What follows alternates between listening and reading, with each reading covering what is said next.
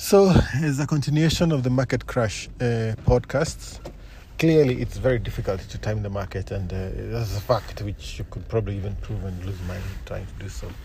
But I think also an additional idea I got from, thought I got from one of the legendary investors who said that short selling also is quite a dangerous sport because the losses are unlimited.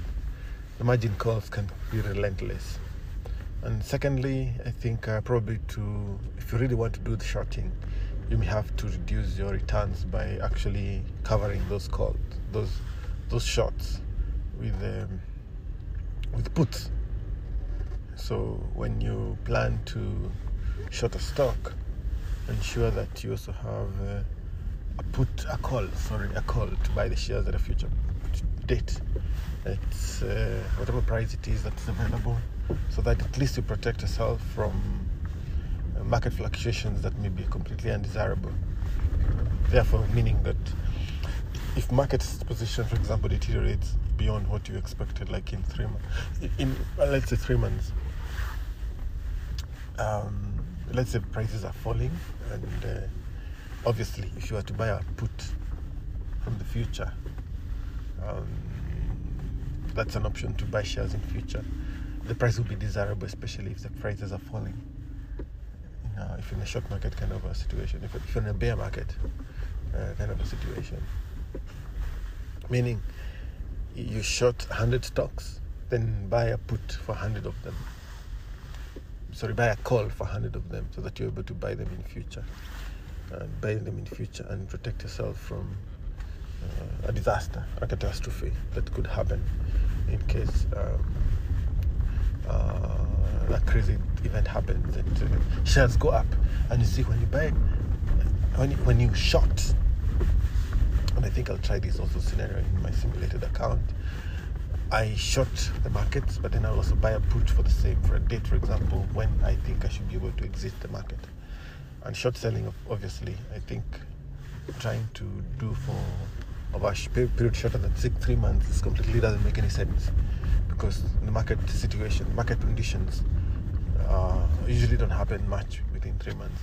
Most of the visible volatility or visible trends appear after 3 months, because within a month a lot of volatilities. The market is still trying to game the Federal Reserve, trying to imagine that the Federal Reserve could be wrong in its path. So you find that in a bear market there's always a bull market,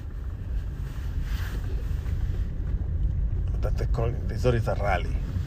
And that's what I mean. In a bear market, there's always a rally. It's that thing they call bear market rally, and eventually dies off.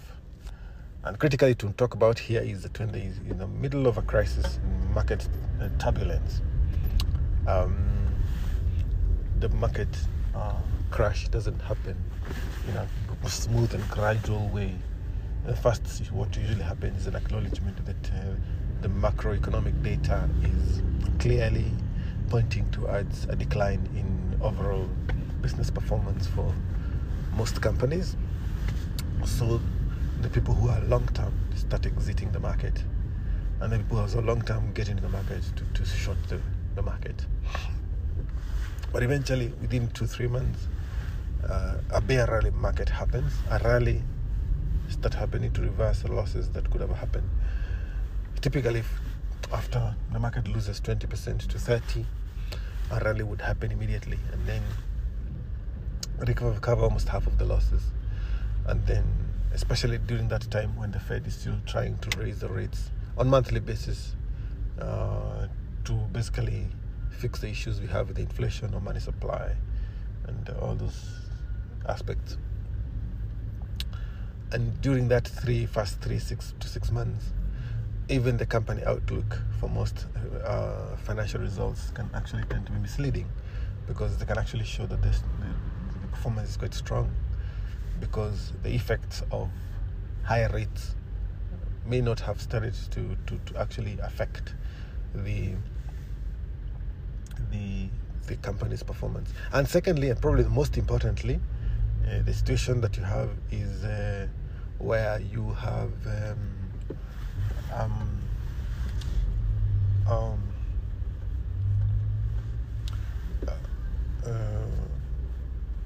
inflation moving much lower than you expected. Thirdly, the consumer sentiment is still strong. The Fed tends to move very slowly to raise rates because they cannot raise, or typically they don't raise rates more than 50 basis points. It's between 25 and 75 basis points at a time, meaning that it will take a very long time for the effects of the monetary actions to actually take hold of the economy. This is despite the fact that the Federal Reserve is categorical that it may take a downturn to actually stabilize inflation. That is what is the most remarkable fact about exactly how things end up evolving and unraveling. So generally then within 6 to 9 months and 12 months, then that is when the rates now take effect. Most of the financial assets are repriced. Most of the loan contracts that companies have, the likes of Walmart, Amazon, or any other supplier, they start getting repriced. And another thing that is also quite remarkable about this crisis is that we have a new monetary tool which has probably not been tested more than a couple of times, and this is quantitative easing. This is a cog in the wheels of the economy and the monetary policy transmission, and also especially because right now the economy is very strong and yet unemployment is very low. The labor markets are very strong, job creation is very strong. A lot of people who are finding jobs, who are looking for jobs, are actually finding jobs and even being able to negotiate for higher rates. So it's a situation that we've never seen before, that actually even on the fiscal side, probably this is not unprecedented, because I think I recall even in 1970s, the government was also trying to soften the blow on the consumer side, on the labor market, especially because of job losses and inflation, by stimulating and increasing money supply, which made it harder to contain inflation, and it took much longer to contain inflation. And actually the Federal Reserve chair, who was at the helm when the inflation started to run wild, had actually left by the time it was contained. And there's always that aspect of fiscal policy attempting to actually negate the work being done by the monetary policy, and that is actually not avoidable. That is not avoidable, because sometimes the solutions you have in the real world are not the neat solutions that you could have in a textbook. Things will pull in different directions. And actually, to be honest, if the markets were serious about tackling inflation, the best would be actually to raise taxes, especially on the middle and the higher level income, so that you stop them from buying stuff. Yes, but that cannot work, and that is why the monetary policy was delegated to a completely independent body for an official who is not elected. So he's not looking for votes. Yeah, so basically that is how I see it. So generally then what we'd expect is the bear market rally to continue again, probably the last cycle, this reporting quarter coming up in the end of September. And then when the company outlook start now becoming bearish and less optimistic, it will start even hammering the labor markets. And then eventually the market will actually hit the all-time low. But as a matter of fact, nobody knows exactly how this will unravel, because we still do have this wild card called quantitative easing that is likely to continue flooding the money into the market. And some long-term investors might actually see very cheap gains, and they know the market will recover. And these are the people who actually lead to inflation in the asset prices.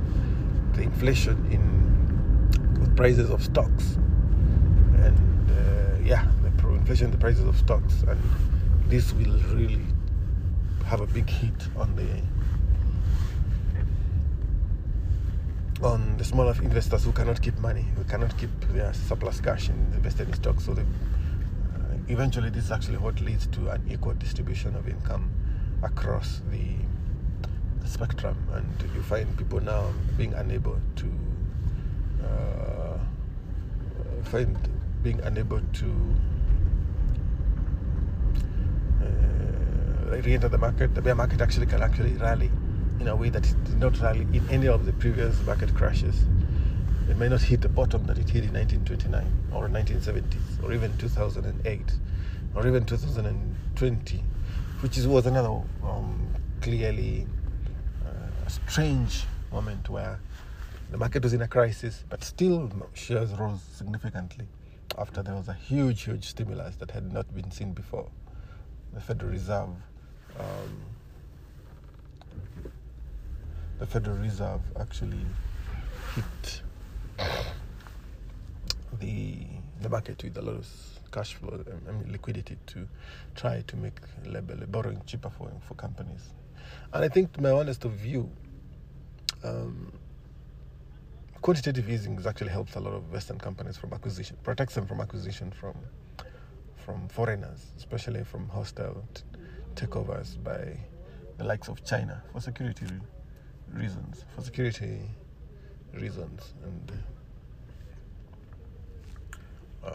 so I think that is it. So basically the market is very uncertain, and I think the best long-term strategy is if the market loses 30 to 50%, you can just go in because you recover the 50%.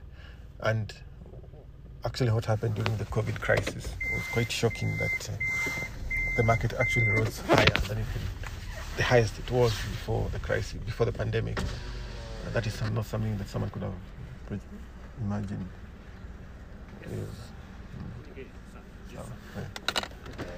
And you could argue that probably the market could actually rise back to where it was post-pandemic, the highs of post-pandemic, post-COVID pandemic. And still, beyond that, it's possible for even the market to crash in a big way that had not been seen. Because if, for example, the fundamentals, the supply chains, the fundamentals of the market actually do not support that kind of a high growth. If there are serious energy constraints, for example, coming in the next few months, especially because of the Ukraine war, if that energy crisis continues, it is actually possible to see a suppressed demand, and companies are not able to supply the goods that people want, and despite having money to buy those goods. So inflation can actually rise significantly higher than seen even the current levels, or probably remain at extremely high rates, above 5% for even up to 2 years before it stabilizes again. And basically, as a closing remark, it is not possible to time the market. So you can just do the best you can. That should be a speculative portfolio. Wait for the market to at least crash by 50% from the highest highs of 2020, and then you can get in at 50%. And after that, and I think you did direct, so that you can then try and put in like 50,000 shillings and then see how it behaves. Thank you. Second podcast for today. It's September 2nd, 2022. I just want to document some learnings I have about the markets. Currently, we are in a historic moment right now. The global markets are going through a crisis that has never been seen for a pretty long time. Inflation rate is above 7% in the developed economies. In some countries in Europe, it's even higher. And energy prices, energy shocks are higher than any other time. Something that is quite interesting is the striking similarities between this time, these economic events, with what happened in the 1970s. I learned about this when I was watching the Al Jazeera channel, a documentary about the Six-Day War in October, a documentary on Al Jazeera television. And it was quite shocking how history can actually rhyme, almost to repeat itself. For those of us who may not were there, I'm certainly one of them, what happened during the Six-Day War is that Israel and Egypt were fighting.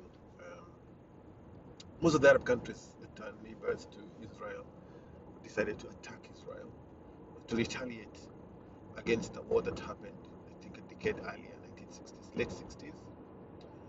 when Israel did some preemptive attacks on Jordan and I think it was Egypt mainly, to preempt an attack that Egypt was planning against Israel.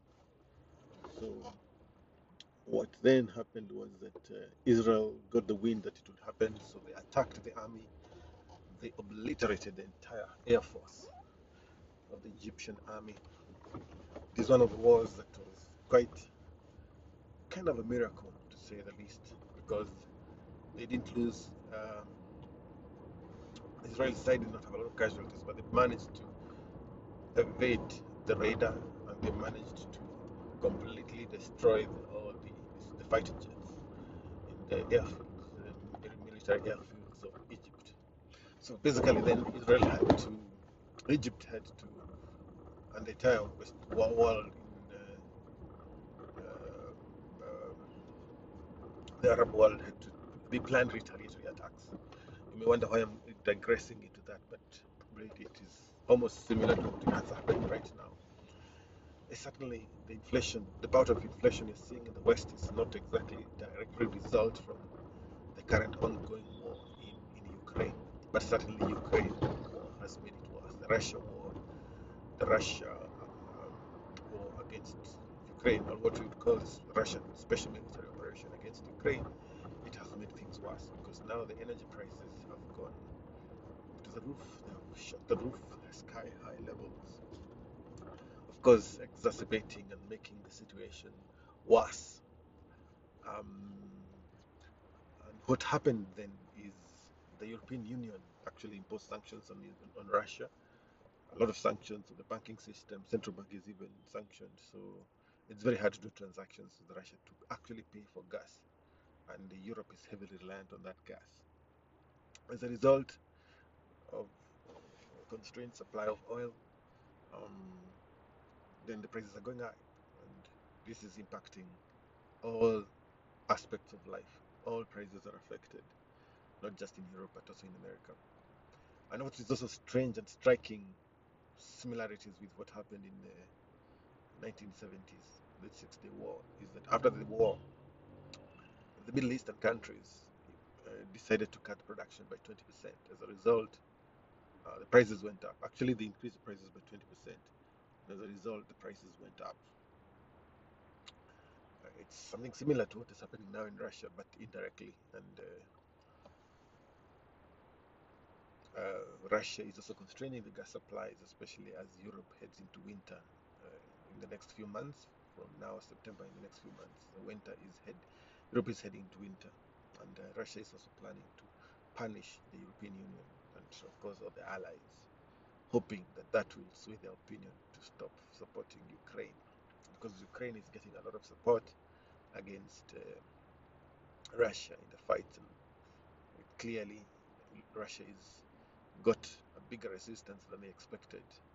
A lot of military strategists are saying that Russians were hoping to be in Kyiv, the capital city of Ukraine, within weeks, but that never happened, and they had to eventually withdraw from almost all the parts of the country that are near Kyiv, and they were only left with occupying the spaces which are near in the eastern border.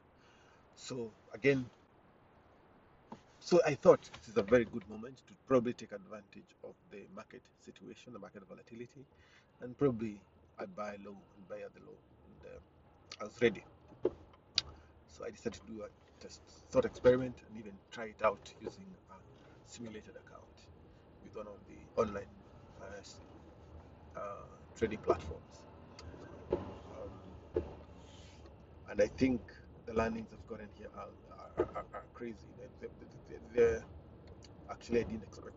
First of all, I think even before this, I had tried to gather some materials to understand the markets. And one of the things that I learned in preparation of this crisis, actually a year ago, about mid 2021, is that you cannot beat the market. Number one. Number two, inflation is bad for the economy and bad for the markets. And that is something I took to heart. And so basically then I was able to avoid all the temptations of these people who would encourage you to invest offshore, because obviously, as a result of avoiding such temptations and avoiding such bad ideas, I was able then to avoid a significant capital loss. And over and beyond that, then I thought, why can't I take advantage of the markets? Because the prices are falling. So basically, I could probably short the market. But although initially my long-term objective was not to short the market, but sometimes I think I had thought that shorting the market could give me an opportunity to make money.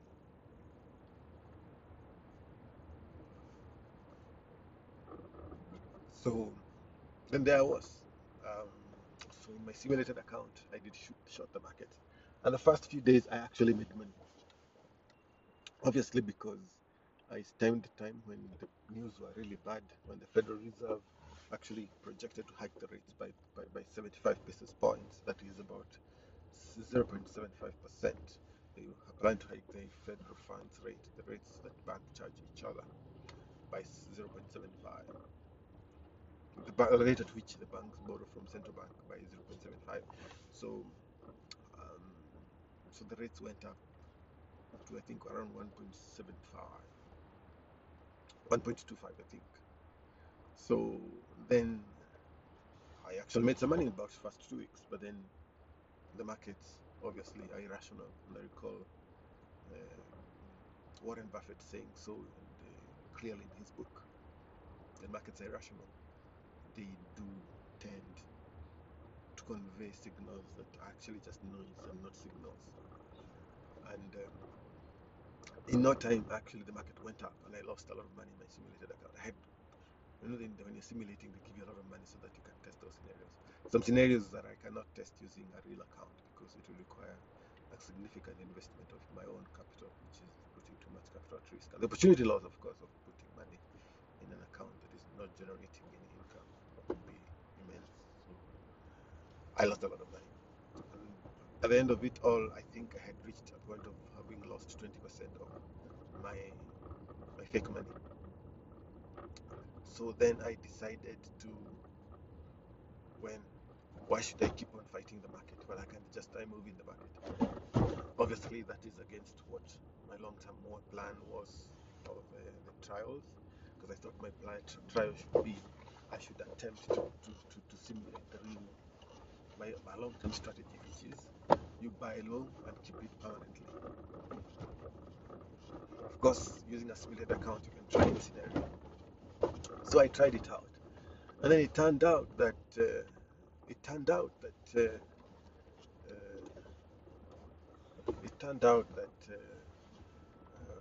following the market, you actually lose more money than if you are standing still. And then I recall another um, was word of advice given by Benjamin Graham, that the faster you move, the behinder you get. So in any market, you would rather just stay still and wait for the whole waters to calm down and the volatility to subside. And as a result, I can actually test to you, even in hindsight, looking at even how the market volatility was, the market trends within a 3 month cycle, they're actually nothing. There is no information within a 3 month cycle. You realize that within any 3 months, in one particular month, there's a complete loss of problem up to 10%. And then the following month, another gain of 10%. And then because of how gains and losses happen, if you lose 10%, you probably have to gain by more than 15% to go back where you are. So, and that is what complicates a lot of.